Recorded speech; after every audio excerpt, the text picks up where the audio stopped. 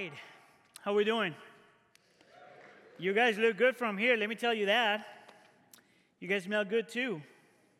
Some of you. Merry Christmas to you all. If you are visiting for the first time in the church, I want to welcome you. If you're part of the church family, I want to welcome you as well. If you're worshiping with us online, we are so glad that we get to celebrate Christmas together. And I just wanted to take a few minutes so we could finish our series that we started a few weeks ago, our Advent series, in which we have been looking at a set of names given to Jesus by the prophet Isaiah 700 years before Jesus was born. In Isaiah chapter 9, it says that Jesus is called this child that will be born, a son that will be given, and he receives 4 names: Wonderful Counselor, Mighty God, Everlasting Father, and Prince of Peace.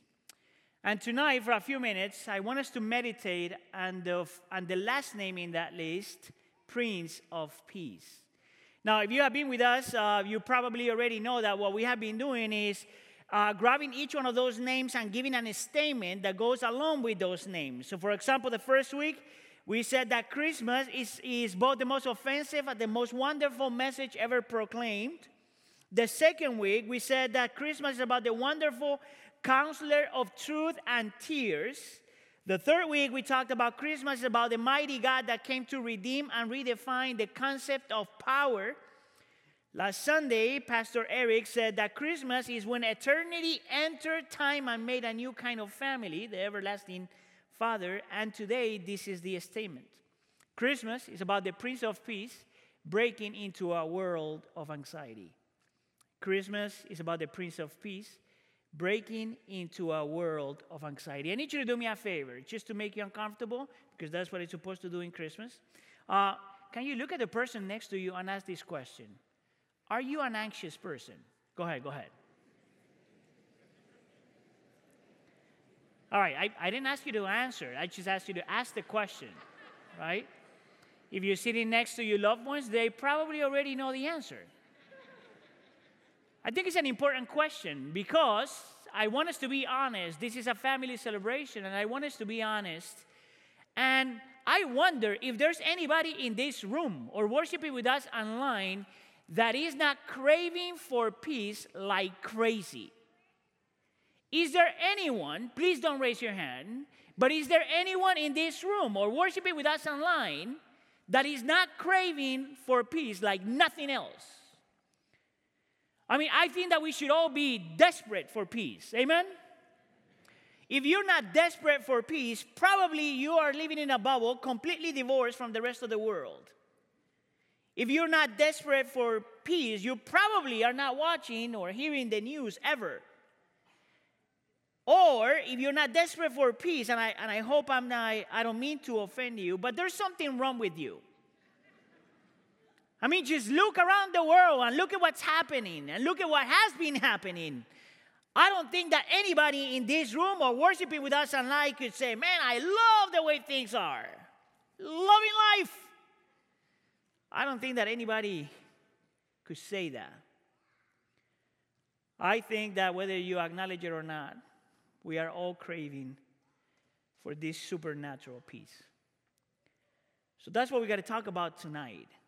So the first question is, why would I say that Christmas is about this Prince of Peace? It's important for us to understand that the word prince in the text that is used to describe Jesus is talking about him as someone with spiritual authority. That name could be translated as Jesus as the ultimate commander or the one in charge of everything. What is interesting, though, about that term is that every time it's used in the Old Testament, it's describing a person with spiritual authority that uses that authority for the sake of his people, for the sake of his loved ones. Therefore, if we apply that name to Jesus, we are saying that Jesus is the prince for the people. He's not a prince that is seeking to get things from the people, but he's a king that is seeking to help his people. Now, you're probably already familiar with the term peace in the Old Testament, and it's the word shalom. And usually when we think, even as Christians, about peace, we tend to reduce the concept of peace to something similar to the absence of problems or struggles. We apply the same principle when we talk about joy, for example. We think that joy is the absence of problems or struggles. It is important to understand that the peace of Jesus is not something that is ever bound to circumstances. The peace of Jesus is supernatural. Actually, I want to argue that everything that Jesus gives is never bound to circumstances. That nothing that Jesus gives can be taken away from you, because everything Jesus gives is a gift and cannot be taken away from you. So, for example, his love for you is not bound to your behavior. I hope you know that. His presence in your life is not bound to your faithfulness. I hope you know that. His commitment toward you is not bound to your obedience. I hope you know that. And his peace is not bound to anything you do or don't do, anything you have or don't have, everything you practice or don't practice. His peace is a gift, and his gifts are never taken away and are never bound to circumstances.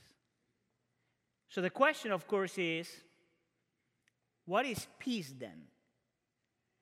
What is shalom in the Bible? Well, I think that the word shalom is translated in different ways throughout the Bible, but three good words for you to understand what the Bible means by the word peace or shalom is this. It's this sense of completeness, of soundness and well-being. It's almost like an internal condition, an internal state that is supernatural, that gives you the sense of being complete. Knowing that everything is going to be okay, even if nothing is okay. It's the sense of soundness. It's if you knowing that somehow God is working all things together for your good. It's the sense of well-being, even when you are either physically or emotionally or spiritually drained. I want to paint the pictures for you to get the concept, because there's a story in the Old Testament that I think it helps us. And I'm assuming that many of you are familiar with the story, at least the first chapters of the story of Job. I actually think that he's a great example of the peace that we're talking about here.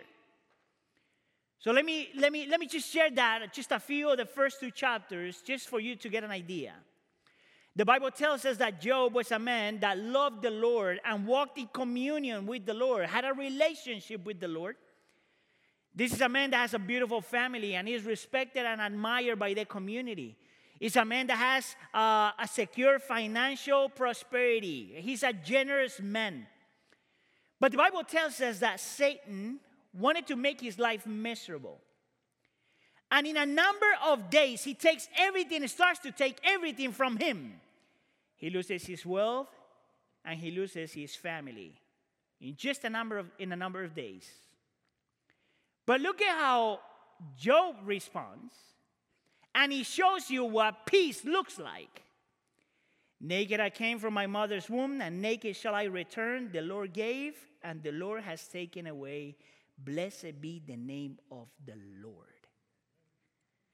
Can you see how it is possible for a man to lose everything and yet feel complete? Now the story continues. And he tells us that Satan now is messing around with his health. Now, this is super interesting because he is married to this loving wife. And the wife approaches him and says, "Do you still hold fast to your integrity? Curse God and die." So much for spiritual support. So much for emotional support. Maybe she's not a good lady. Maybe there's something wrong with that lady. Or maybe she's struggling because she has lost it all. But she does not have the peace that Job has. So this is how Job responds. Should I receive good from God and not receive evil? And the Bible tells us that in all this, Job did not sin with his lips. That's what shalom, peace, looks like. It is not the absence of problems. It is not the absence of struggles. Listen up, church. It is not the absence of a pandemic. It is the presence of God. It is this supernatural sense of completeness, soundness, and well-being that somehow you know that you will be okay even if nothing is okay. How many of us need that? 3 of you. I'm so glad that the rest of you guys already are experiencing this peace. Isn't this what we all need? That's why Christmas is so important to celebrate. Because we must remember that this is Jesus and what he came to bring.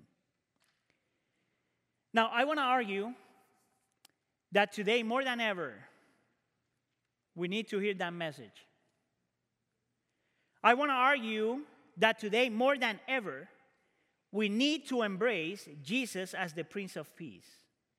Why would I say that? Well, because we are all part of this world of anxiety. I think that every single one of us would agree with that. I don't think there's anybody here or worshiping with us online in which we don't agree that we will call this the age of anxiety. Study after study shows the same thing. From the youngest to the oldest, everyone is experiencing high levels of anxiety and fear. Now, I think it's important that we learn the difference between fear and anxiety, because I think that sometimes we use them together. But I think that the Bible, when it talks about fear, for the most part, is talking about this emotional warning in regards to something that is dangerous or could be dangerous right now. So fear has to do with this emotional warning that tells you something is wrong right now. Anxiety, on the other hand, is this emotional warning that something could be dangerous or wrong in the future. Now, there's nothing wrong with any of those two, you know. Actually, I think that this is a gift from the Lord that he is giving us to experience and feel sometimes fear and sometimes as anxiety if things are dangerous. But that's not the anxiety I'm talking about. I'm also not talking about clinical anxiety. That's a different thing. That could be a person that either developed something because of something they went through or because they were born that way. I'm not talking about that anxiety. I'm talking about the anxiety that every single person in this room, including the preacher, experience. I'm talking about this anxiety that we all feel when we want to control things that we cannot control. I'm talking about this anxiety that we feel when we struggle trusting God. You know, the Bible makes that clear, you know.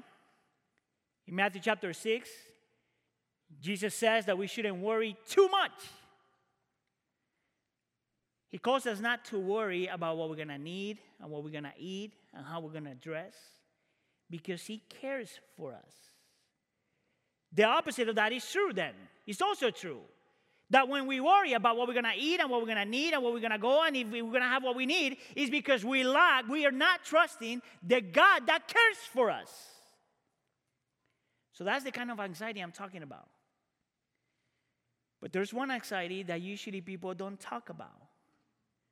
And it's the anxiety that we experience because we have divided hearts.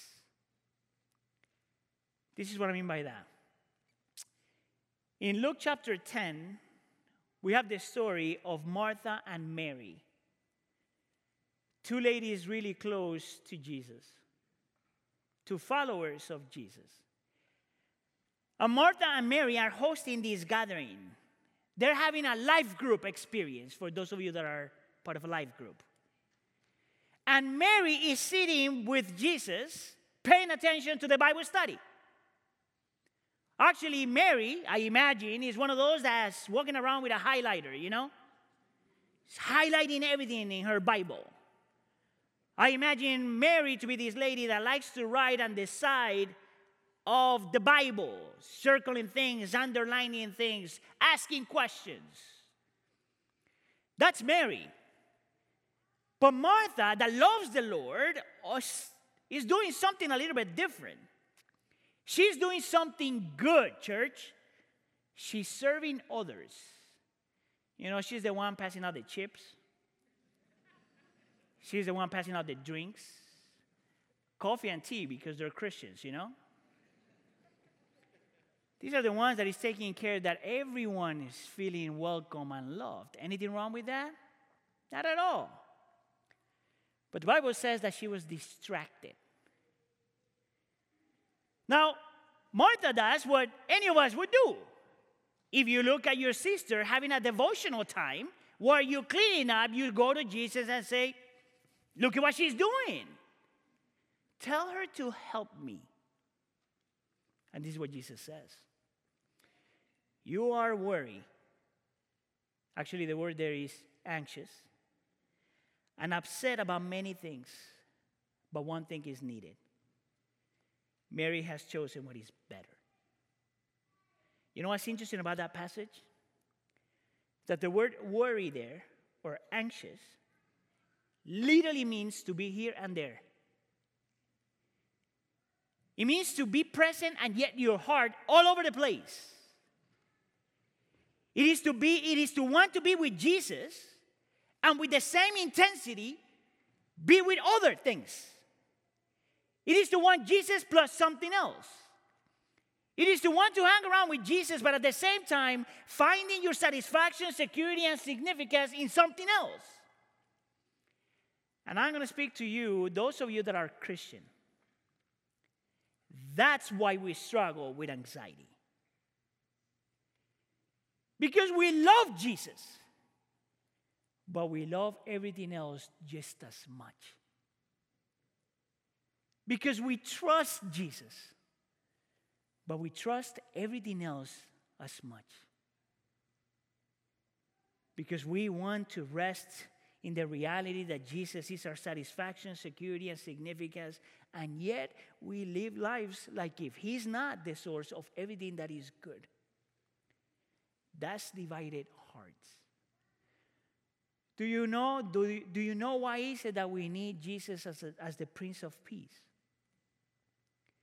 Because you and I need to remember year after year that there's nothing better than Jesus. That there's nothing more fulfilling than Jesus. That there's nothing more beautiful than Jesus. That there's nothing more that will satisfy our longings more than Jesus. Part of the reason why we have to celebrate Christmas every year is because we are still anxious people in a desperate need of the Prince of Peace. Is that your Prince of Peace? Or are you looking for peace in created things that cannot give you what only God can give you? Do you want shalom? Do you want this sense of completeness and soundness and well-being? Well, you need, once again, the Prince of Peace. The one that breaks into this world of anxiety. And He gives us what we need the most. Peace. You know what's ironic about that? This is what is ironic about that. That the Prince of Peace, in order to give us that peace, He had to lose His. Think about it. The most ironic thing about Jesus being the Prince of Peace is that in order for Him to give you what you so much want, He had to first lose His eternal peace. Did you know that He lost His peace when He became a human being? Did you know that He lost His peace when He experienced what He had never experienced before? Think about it. Jesus has been alive for eternity. Always in communion with the Father and the Spirit. Always living in eternity in a place of beauty and peace and joy and gratitude and everything else. And he breaks into this broken world to experience the very thing that he had never experienced before. He had to lose his peace in order to give you what you so much want. This is the reason why, if you are a Christian, you know that Jesus understands you. He has lived where you have lived. He has lived through the things that you have lived through. This is the reason, if you're not a Christian, well, you got to come to him. No one understands you the way he understands you. And Jesus chooses to lose his peace so you could get what you so much want. Actually, let me put it this way. Jesus not only experienced what he had never experienced before, and Jesus experiences what none of us have ever experienced before. As much as life is painful, as much as we have a struggle, as much as everything is sometimes complicated in life, none of us have experienced what Jesus experienced. You know what that is? The cross. None of us knows what it means to experience the ultimate fear. None of us know what it means to experience the ultimate worry. None of us know what it means to experience the ultimate anxiety. None of us have been nailed to a cross looking for the Father and having to cry out, "Why have you forsaken me?"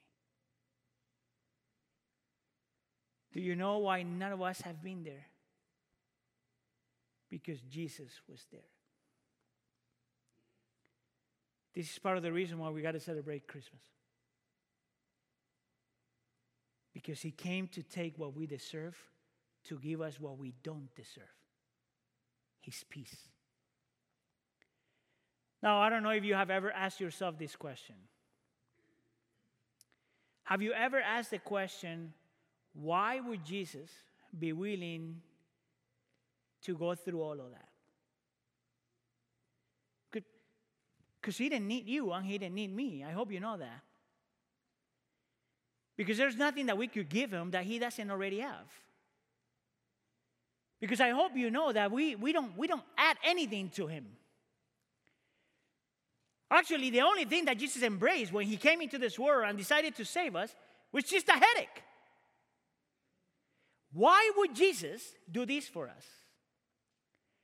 And right at the end of Isaiah chapter 9, very last sentence, verse 7, it says this, that the zeal of the Lord Almighty will accomplish this. It tells us that the very reason why Jesus decided to come, becoming a human being, living the life that no one has lived, going to the cross to take what we deserve, is because of his zeal. Do you know what that is?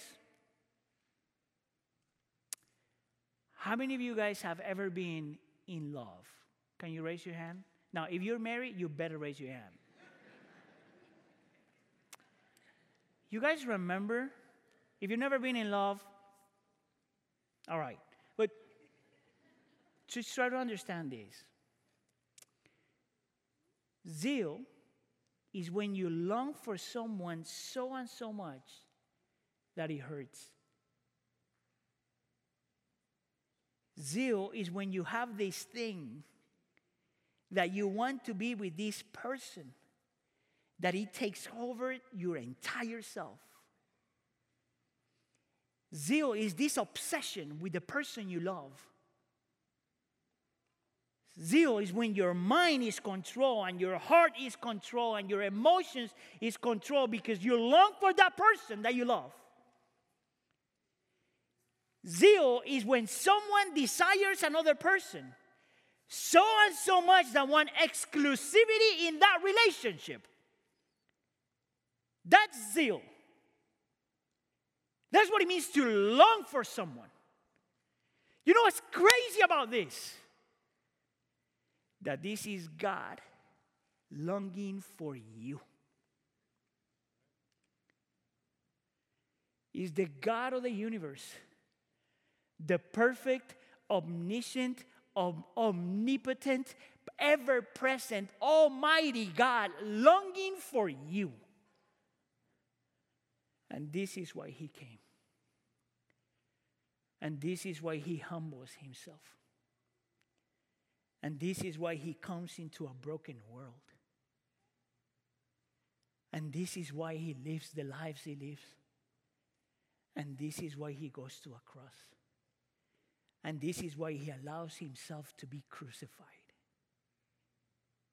And this is the reason why he cries out, "Why have you forsaken me?" And this is the reason why he says, "It is finished." Because he was thinking of you. That's why we have to celebrate Christmas. He longed for you. So if you don't have a saving relationship with Jesus, don't walk away from him. And if you're already a Christian, don't ever forget why is it that you're a Christian.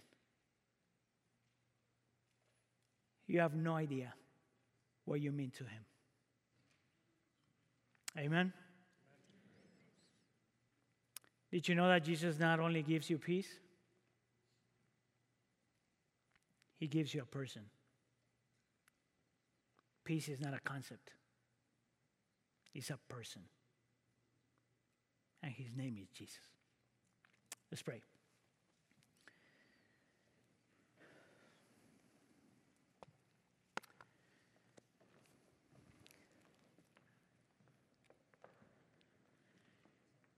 Lord, in the midst of everything that we have been going through in this 2021, in the midst of having lost so many loved ones,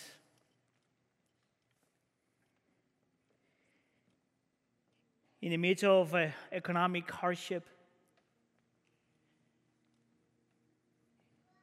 in the midst of having lost relationships and still people sick, in the midst of people loving politics more than loving you, in the midst of families being divided, in the midst of our world, Lord, that is full of anxiety and fear and worry. Oh, Lord, how much we need you as our Prince of Peace. Oh, what a gift you are, Lord, as our Prince of Peace. And I pray, Lord, that this Christmas may not be just another celebration, another religious celebration. But Lord, I pray that this Christmas may be a season in which we embrace the greatest gift ever, Jesus Christ as our peace. The one that longed for us so and so much, that became like one of us. The one that longed for all of us in such a way that died on our behalf. Please, Lord, help us embrace and believe and adopt that. And we pray for all of this in the name of Jesus. And the church says,